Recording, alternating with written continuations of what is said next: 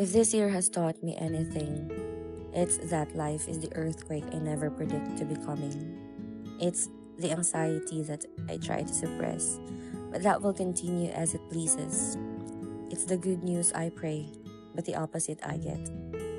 Life is not the goals I pinned on my vision board, and I can either continue pinning until I get tired of it, or surrender to how uncertain every day goes.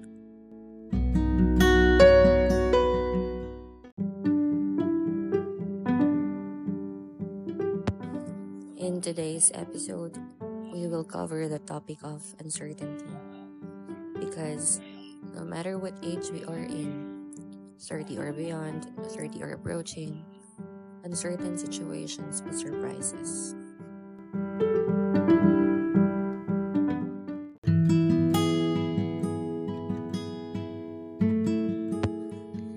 I may be a 60% planner and 40% spontaneous. I may want everything in control.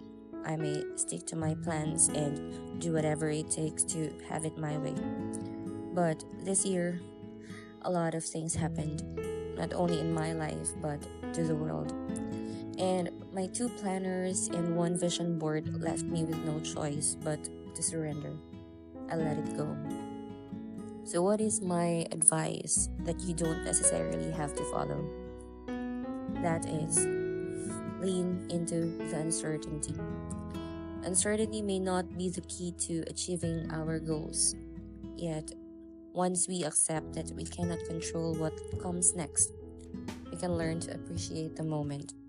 We get to finish the novel, read the book, learn to play the guitar, have dinner together with the family, or watch TV together.